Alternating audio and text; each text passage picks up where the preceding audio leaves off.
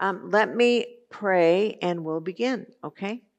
Gracious and holy God, thank you for the time that we get to spend together. Again, Lord, looking at the beginning of history of Israel, the beginning, Lord, of the way in which people both learned about you, perceived you, but more than anything else, God, how we know that you are the God of all creation, that you are the God who sustains us, who's with us, who cares for us, who never, ever gives up on us. Help us to remember that in all that we do, that we might live and reflect a life that includes our care and love for others in the same way that you care and love for us. Bless our reading of your word today and our study of it. In Christ's name, amen. Okay, today's narrative is about the nations, the genealogy in the end of chapter 9 into verse 10. We're going to skip the Tower of Babel till next week. We'll get to it. But chronologically, it fits better to do all the nations. There's three different sections here. There's a first one, which is a narrative. And then it goes into the genealogy of all the nations. So you've got Noah's sons, is the genealogy of all of them. And then it becomes more specific about kind of Israel's history, how they came about. Again, this is prehistory. So you have to be, there are lessons to learn here, but it's more about explaining to Israel how they came about.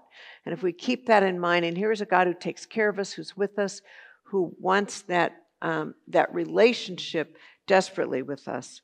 So all of this holds together. There's a lot of continuity in what we're looking at today until we get to chapter 11, verse 30. And it makes a statement. And Sarai, or Sarah, as we will come to know her, was barren. And that just unravels everything else that we've done before this, if you're reading this at the time. So I want to keep that in mind, because that, again, lets us know who God is and what God's plan is. But it's a non sequitur. It's like, wait, no, we're like on this track. We've got all these people. We're going someplace. So just know 11:30 kind of stops us in our tracks. Okay? So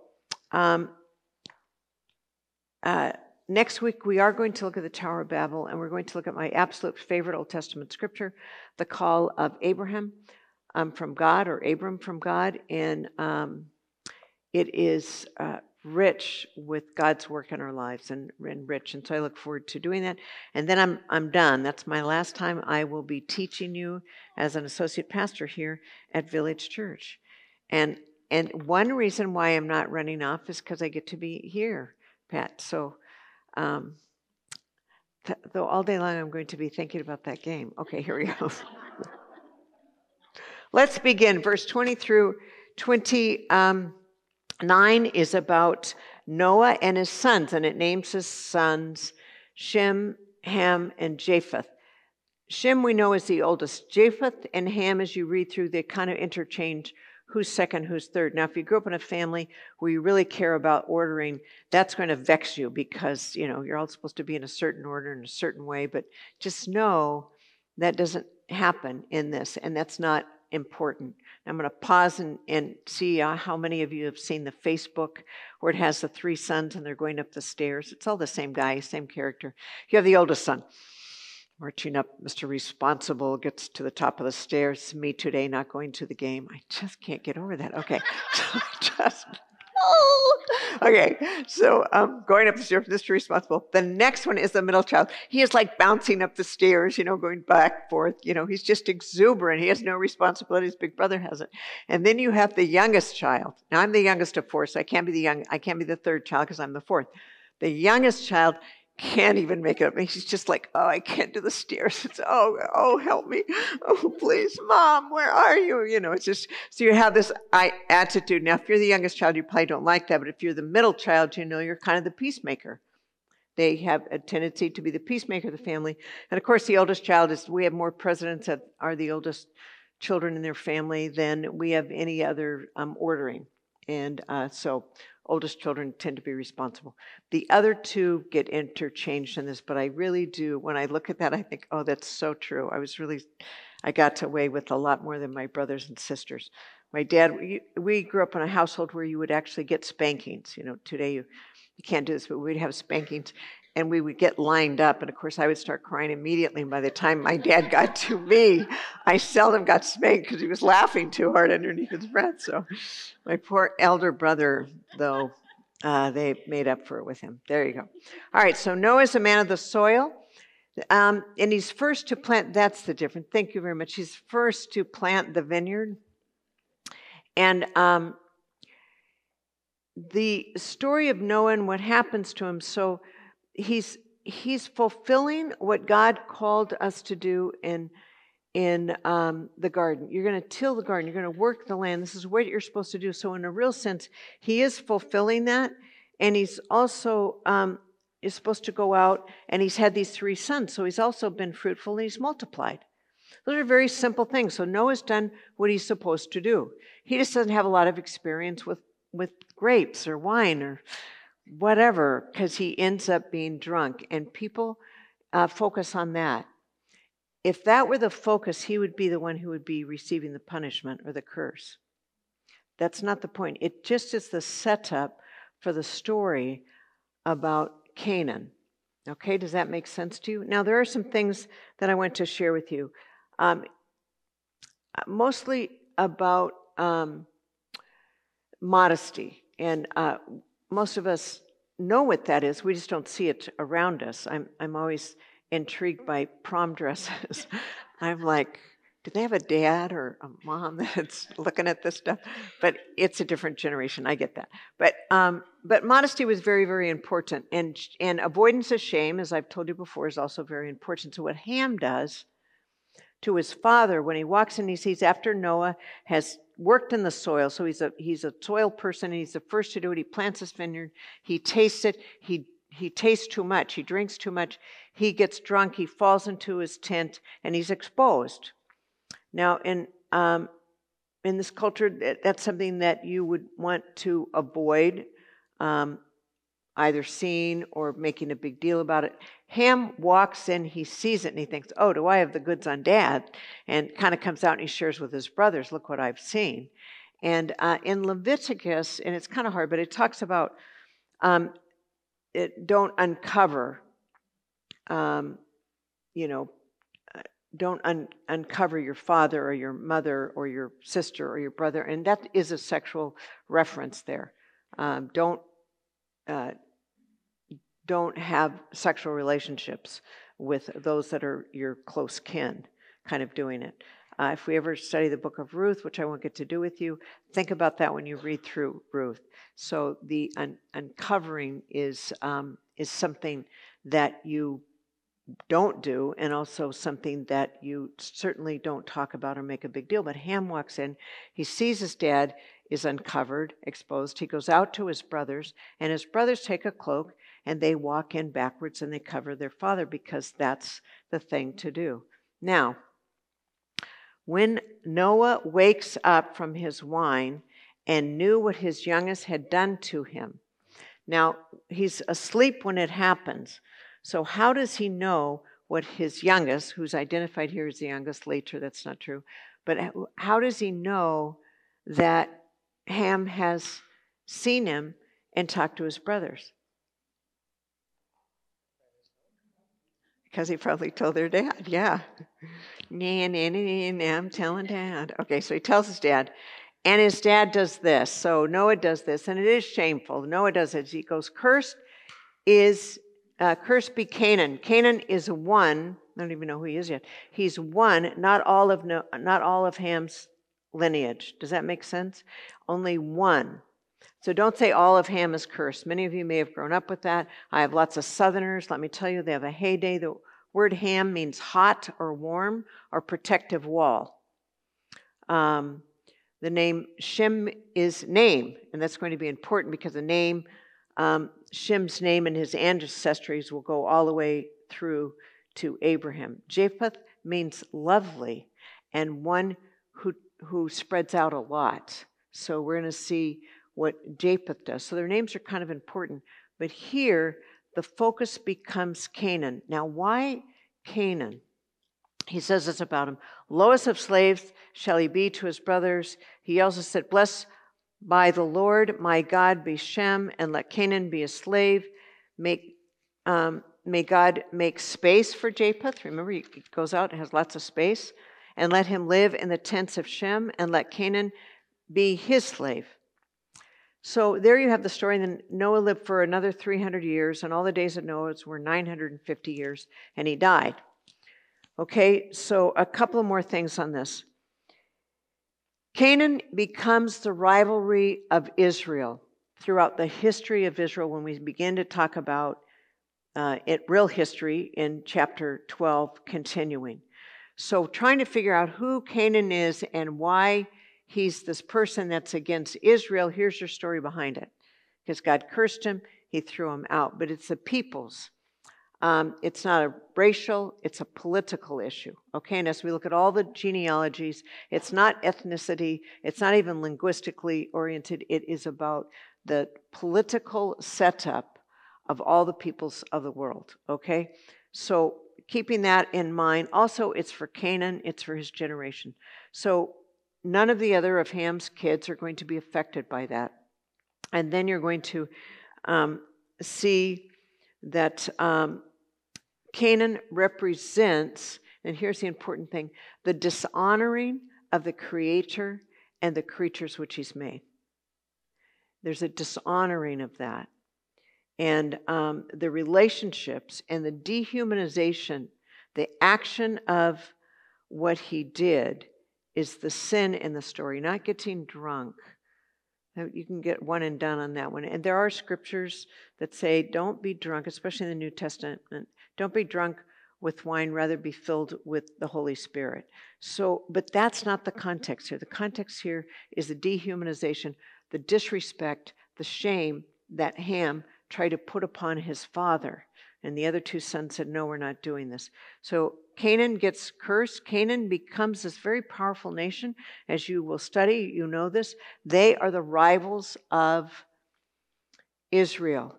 And who they are and how they act, we're going to look at a little bit today, and it will help us understand relationally why we're called to be God's creation and creatures and obedient to that. And Canaan is the one who has disregarded that. And so that's how they're trying to explain it. Does that make sense to you? Okay, great. Just nod your head, I'll be happy. Okay, so now we're going to go to chapter 10. And 10 through 32 are all about the nations. Now, what did God tell the people to do? In the beginning, when he created us, what did he say? Multiply, be fruitful and multiply. Now, in the 70s, when we had this huge population boom, and I was in high school and college, we had professors saying, wow, we're populated enough. We don't need to do that anymore. And I thought, well, duh, but it was, kind of the thing. So populate. And this is how they're doing it. So this is the story of the obedience of how they populated it. And so the things that are important, Japheth is the least developed and is lacking the most information. But what we do know is that he kind of spreads out. He's also a tent. So if you looked up before in verse number 27, Japheth, and let him live in the tents of Shem. So he's kind of an ally of Shem, but not totally. He's not Shem, but he's kind of an ally. And there's only a few verses, only 2 through 5, of all his descendants. And they're coastland people. And so they had their own language, and their families knew each other by name. But again, the focus is on where they're going to settle and how that will play out in Israel's history. All right, and then 6 through 20 is you have the descendants of Ham, and you have Cush and Egypt and Put and Canaan. Now, a lot of these become cities, and that's not uncommon. Alexandria, St. Paul. You've got names of people, both believers and non-believers, that we name cities after all the time, or countries or whatever. So this is not an unusual thing, but Canaan becomes central to the genealogy of Ham. He's the one we're really focusing on here. And it speaks of the political placing all these people of both the friends and the enemies of Israel. So when they hit real history, they've got, oh yeah, remember this is the people that don't get God, aren't obedient. These are kind of our enemies there. And so in the midst of this, if you look with me, if you would, it's Cush becomes the father of Nimrod. And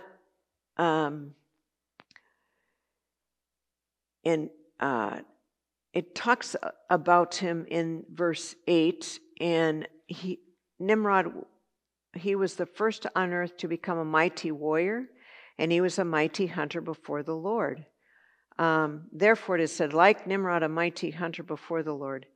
And the beginning of his kingdom was Babel, Enoch, and it goes on. So a couple things about who Nimrod was and how later it affected. They think he probably is related to the Assyrian people, even though Assyria comes out of Shem. His identities with that, those again were not necessarily friendly folks for Israel. But a mighty warrior and a mighty hunter are very important. Hunters in the region in which they've settled, they've talked about here, they were really good at hunting. You know how you have people like they go, well, they're just really good at that. You know, this is like a family or somebody like you're raised to be hunters or you're raised to be food gatherers. And, you know, the sin of Cain and Abel was a sin of the heart, not of what they did for a living. It's what they did, how they used what they had. So don't be sad about those who, you know, hunted, not Cain and Abel. Jacob and Esau, one was a gardener and one was a hunter. And so it wasn't what they did, it's what they did with what they had. That was the issue here. So these are good hunters. These are what the people of Nimrod. The other thing is mighty warrior. The language of that is one in leadership who loves to take territories and build empires, which is why they go on to say how he built some of these things that he built. Now, when you are into the manifest destiny of building empires, you don't care a whole lot about anybody else. You care about possession. You care about power. You care about territory. So do you see how this person, and just naming them, which doesn't sound bad at all. I'd like to be a warrior and I'd like to be mighty and a good hunter. My family, that was required. So these seem like a good thing, but the way in which they are put here and in the context, you're seeing that Nimrod is someone who's going to become a person whose ancestry's genealogy is going to be in the political realm of taking over places, building empires. And they're going to do it in a way that does not bring unity to other people. In fact, the name Nimrod can mean rebel. And so once again, they use names to help explain who people are or what they're doing. So here we have Nimrod. And they just kind of put that in there. Later in history, he becomes, or the people from Nimrod and from Cush become important. Syria, especially Assyrians, especially towards Israel. And so you have that group that's with them. And in Isaiah, you can look at it later, 9:6, you see where the disunity, unity, where God calls us together in unity to be about all the people. I didn't have time on Sunday, but Christians are actually known for doing good things, for actually caring about people. And there was an emperor who wanted to take Rome. I can't even remember his name, but it wasn't a polite name. Wanted to take back the Roman Empire and make it kind of heathen again, like it had become Christian. And he goes, you know, the problem with trying to make it the way it used to be, where we have a lot more freedom, we're bringing in all these gods, we have a lot more latitude in the way in which we live, are the Christians are in the way because they keep taking care of the poor. Because he said, just neglect them, let them die, let them starve. And he goes, these Christians are keeping me from doing what I want to do because they actually care for the poor, they care for the widow, they do what they're supposed to do. Nimrod was not in that class. And Israel, by the way, is how we learned to do that. Israel cared for the stranger, remember? It was in Deuteronomy that God's talking to them from this past Sunday. So Nimrod is an outlier, okay? But he's important as the history goes on. And then we look at Shem's genealogy. And he's the one that goes from 21 to 31.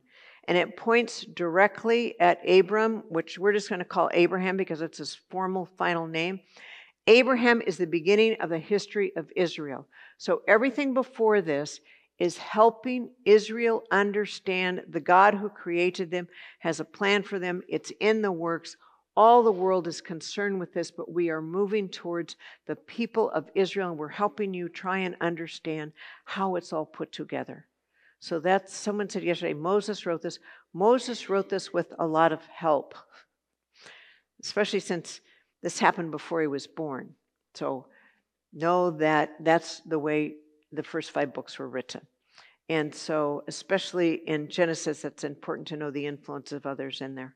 So his genealogy puts him directly with Abraham, and it deals again with the genealogy of the nations. That's what we're looking at right here. So we're not going specifically yet there. We're looking at how the world, it just spread out in the world. So I think it's just really cool that the connection here with go and multiply, be fruitful, and cover the earth. You remember afterwards, you're going to cover the whole earth. Hey, that's what we're doing. We're doing our job here. It's a hard job, but doggone it, let's have babies and fill the world. So he's doing that. So the emphasis is on the connection of all 3 peoples in 3 genealogies. And this is human, the act of human free will is here. They're actually producing, they're going out, they're being productive, they're spreading.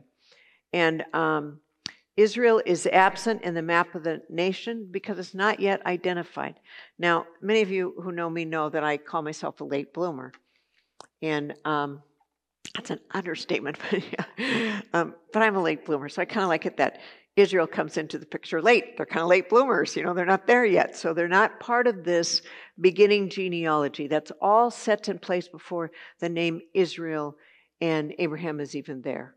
And that's an important thing because it puts Shem in the nation of what God's plan was. The nations in their existence remain as God's life-giving power and call to him. And I want us to turn just for a sec. I know I'm running through this, folks, but Acts chapter 17, if you take your Bibles and just come with me over to Acts chapter 17, verses 26 through 28. It's in the back. It's after the Gospels. It's what happened after the Gospels. It's the Acts, the history. 17, verses 26 and 28. If a microphone was close, I'd have one of you read it. I'll read it. Okay. From one ancestor he made all nations to inhabit the whole earth, and he allotted the times of their existence and the boundaries of the places where they would live, so that they would search for God and perhaps grope for him and find him, though indeed he is not far from each one of us. For in him we live and move and have our being, as even some of our own poets have said, for we too are his offspring. Isn't that cool? Isn't that great? Like, yeah, this is my plan. I'm really doing this. And I'm just reminded, I'll probably say it again. Remember at the end, like we were all there, at the end when Noah, God made his covenant with Noah. We talked about this last week. And he said, I'm going to make this covenant. The rainbow is going to be the sign that I give to you. And so someone had a sign over the Padres win the other night. We needed a rainbow again today, I think. But anyway, so you have the sign of the covenant. But God's comment was, I know you're going to sin again. I know it's in your very nature to be disobedient. I know that I will be disappointed, but nevertheless, I will not destroy you. I'm going to adjust to continue to love you and be in relationship with you, even though you have ignored me and even though you will continue to go about your own way. I think that's phenomenally loving. We love someone because we know them fully and we still love them. So God, in doing that, the nations in their existence remain as God's plan. And Acts talks about that. It bridges it. We're always bridging these things together. Okay, now we're going to skip Babel. Good old Tower of Babel. And we're going to go to the last section. Any questions so far? Y'all good? Keeping them, make notes? Okay. 10 through 32 is the genealogy leading up to Israel.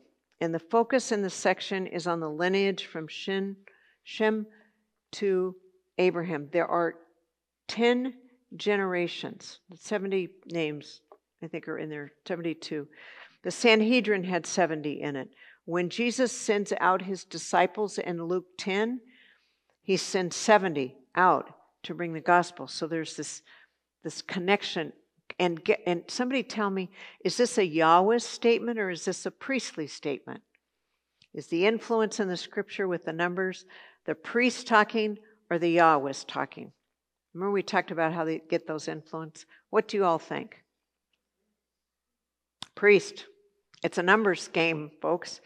They love the numbers. They love having things to make sense and to be ordered. And later when we see the whole priestly establishment in Israel, let me tell you, they are numbers, numbers, numbers. And they're just trying to make sense of it. The Yahwehs are like, God knew that the world was still sinful and yet he continues to love it. That's a God who walks in the garden. That's the Yahwehs. That's a relation that is different. So we have the 10 generations parallel to Adam to Noah. Isn't that fun? There you go. You have that connection. So you've got the 10 generations from Adam to Noah, but it is about a particular people. And it's the one that's going to begin to bring us to Israel.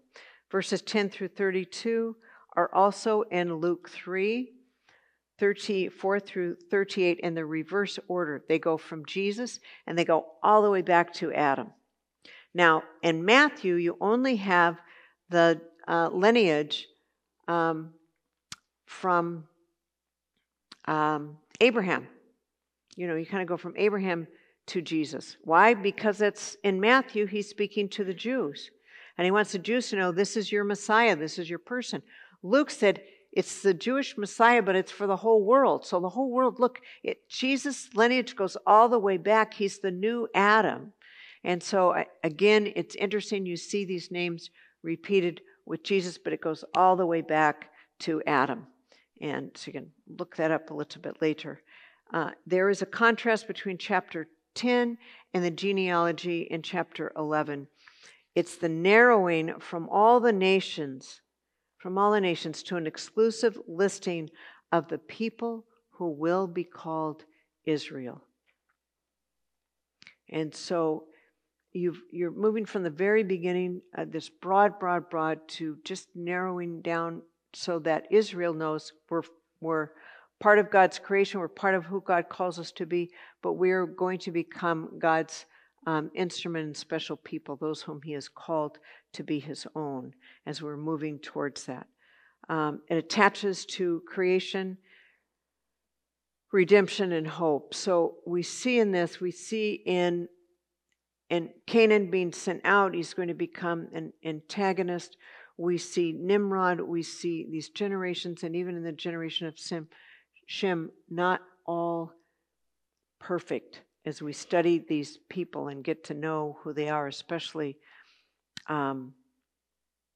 further stories about those whom God had called. When you look at Abraham, when you look at Moses, when you look at who God's called, we're in the midst of God saying, I'm spreading you out, I'm doing it, that is a good thing, even in the midst of knowing that you're a hard-necked reality, that humanity is not for me. But in this you see the redemption and the hope. So it's not just going to be about warring one another or territorial or political things. It's going to be about a God who is in fact redeeming and a God who brings hope. And hope keeps us going. Hope is that dance, folks, that we do in faith. Okay. Creation does not stand on its own. It is connected to Israel and becomes the fulfillment, which keeps us in relationship with the God of creation. And again, Romans 8, 9, I'll flip over there and just share that with you. These are fun and important connections. I'm going to look later at 1 John 8:19. You get COVID and you know, not get it personally, but COVID happens and you no longer want to lick your lips. You're not supposed to. So trying to turn pages for me is not an easy thing. All right, here we go. I consider that the suffering of this present time are not worth comparing with the glory about to be revealed for us. For the creation waits with eager longing for the revealing of the children of God. It was subjected to fertility, not of its own, but the will of the one who subjected it, in the hope that the creation itself will be set free from its bondage to decay and will obtain the freedom of the glory of the children of God. Goes on to talk about God's plan. So here we have, even in the midst of decay, there is hope. Even in the midst, all the reproduction, all the genealogies that are coming out of that. So Israel's lineage is God at work, not humankind. So all of a sudden, humans have the free will, they get to reproduce and everything else. But then all of a sudden you see in the lineage of Shem that there is a direction, that God is directing to it. And it's God's doing it, and it's by God's grace. Don't take credit for what God is doing. Let God do that work in you. And so God is making this happen. And it's God's will as an act of grace, despite the brokenness of humanity. Israel on its own at this point and further on is unexceptional. There's nothing special in this text about Israel. God is the one who makes Israel special.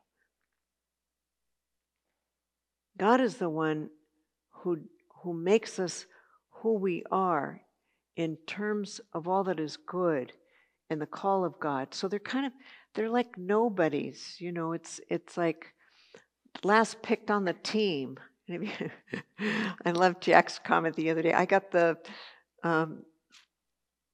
what is it? What not the third place, but the participant award. You got the participant award. You know, he's a little younger than I am. We didn't have participants award. You were either first, second, third, or you were gone. But Israel is like, you're just nobody. You're an unexceptional nation at this point. But that's the good news of what God does and what he does for us. Israel's future is barren, and then here's the last part. And I know I'm way ahead of the game, but that's okay. We'll have time for discussion, hopefully. But if you look back to where we are in chapter 11, and you're going to see in that verse 31, or verse 30, excuse me, chapter 11, verse 31, verse 30, and it says this. It goes through all of them. Abraham and Nahor, let me back up a little, because you're going also, when you do the genealogy, they have Shem's, and then they focus in on Terah, who was the father of Abraham. And it talks about, the setup is that Terah took his son Abraham and his grandson Lot, and Haran and his daughters-in-law Sarah and his son wife, and they went out together from Ur of Chaldean to go into the land of Canaan. But when they came to Haran, they settled there. And right before that, verse 30, or 29, let's start there. Abraham and Nahor took wives. Their names were took wives. The name of Abraham's wife was Sarah, and the name of Nahor's wife was Milcah. She was the daughter of Haran, the father of Milcah and Ishkar. Now, Sarai, as she was called here, was barren. She had no child. Now, we live, thankfully, in a society, we have all kinds of options for what we want to do. Back then, a woman's only option, best option, the reason why she was created was to reproduce. And it kept her lineage. It kept her genealogy. It's like important. And here's a woman who's barren. You have this great continuity. See how everything's flowing? The nations are going out. They're being built. We have Shem. He's moving towards Israel, except the one who God is going to call to make that happen has a wife that is barren. There's the discontinuity. And there's the part where we go, what is it, Lord, that you have in store for me that maybe I haven't seen yet? Any of you hit any disappointment? I have a sister who is... she did all the babysitting. I think I told you all this. I played with the boys on the hill, all the games, you do. Used to be able to call it other things, and you can call it today. But we would make forts, and we would do all these fun things. And Teresa would be down babysitting. Now she was a couple of years older. But when I got to be her age, I was still on the hill playing with the boys. Why is babysitting? That's no fun. And Teresa has no children. She tried for years. She went through lots of money. That's a heartache. You know people that desperately want to have children and they can't. It's just a heartache. So we leave with that discontinuity. And I tell you that Tara lived to be, I think it's 250 years? 205 years. Have you noticed something in the genealogies that happened with that statement? How long did Moses live? 950. Terah, 205. Maybe, or Noah, not Moses, Noah, 950. So we're beginning to see humanity lives a shorter time. And later scripture talks about that. That's not a hyperbole, but it's not to be taken literally like, okay, you only have 120, everybody's living there. You only have, it talks about some live 77 scores. That's a lot, maybe a little more. That's not a literal, it just means that our days are numbered. 139, God numbers our days. But here we end with this sense of loss, at least as I look at it, this sense of sadness. You've got all this great things going on. You've got God in the midst of that.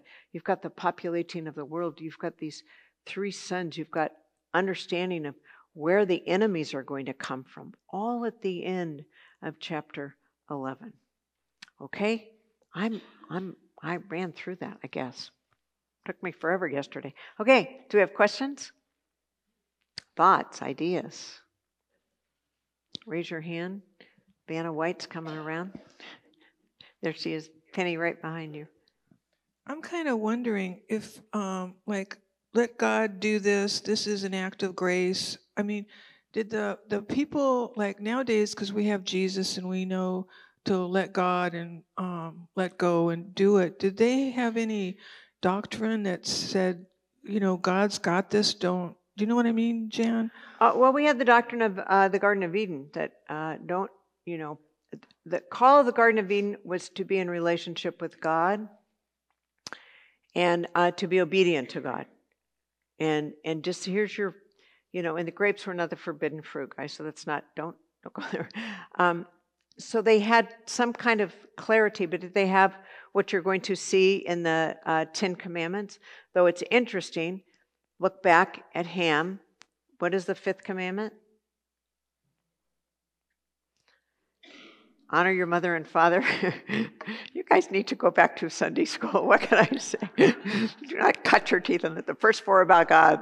The other 6 are about our relationship with God, our relationship with other people. So the 5th is honor your mother and father, so that your days may be long. And Ham didn't do that. He was not honorable. So there you have, there's a law, but they seem to, as it's recorded here, now Israel who's looking back at this would get this because they would have the 10 Commandments, they would have all that. But Israel looking at this would understand that and understand, well, oh, he's being disobedient. He's not honoring his parents. And so that's a good question. But no, they didn't have written laws. They didn't have it. It was, if you're in relationship, if you're the creature in relationship with the Creator, that will keep you on the right path. You have access to everything. Don't eat of that forbidden fruit. Okay. Other questions? There was another one over here. Catherine's helping you. There you go. Am I close enough? Can you hear me? Okay, we skipped over this, and I think normally when we talk about Peg Leg, we skip that whole thing. And I think it's important that we remember that that was when the earth was divided. Say that again. Okay, Peg Leg. What verse are you on there? Oh, chapter 10, let's go down to 25.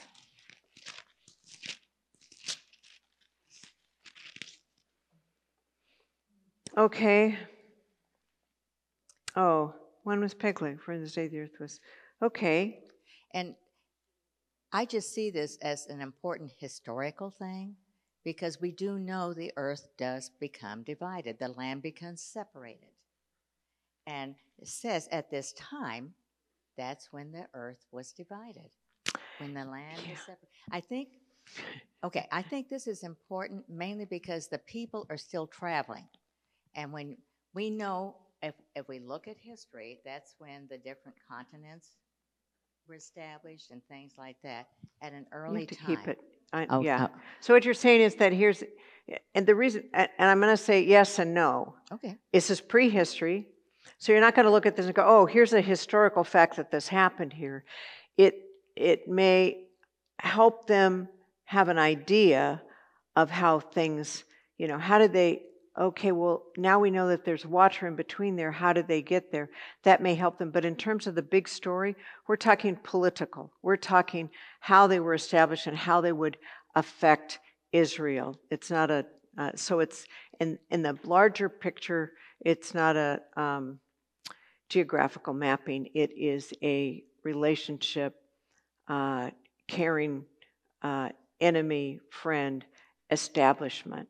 And again, because it's prehistory, it makes it difficult to say this is when. It may be helpful to understand in their context, oh yeah, remember that the lands were this, but not to the larger picture of the story. But when you said Peg Leg, I thought, where are we going with this? But okay. Thank you. Thank you.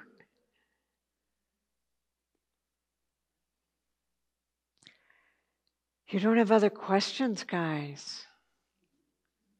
Any other ones? All right. Well, you get more food then before you meet in your classes. And let me pray us out. Next week, we'll look at the Tower of Babel, and then we'll look at Abraham. And I'll speak more slowly, maybe, and we'll dwell a little longer. Let's pray. Lord God, thank you for these women of God. Thank you for who they are in you. They are gentle ladies, Lord. Bless them as they go into their small groups, as they study more deeply your word, and as they just seek to know you better. We ask this in Christ's name. Amen.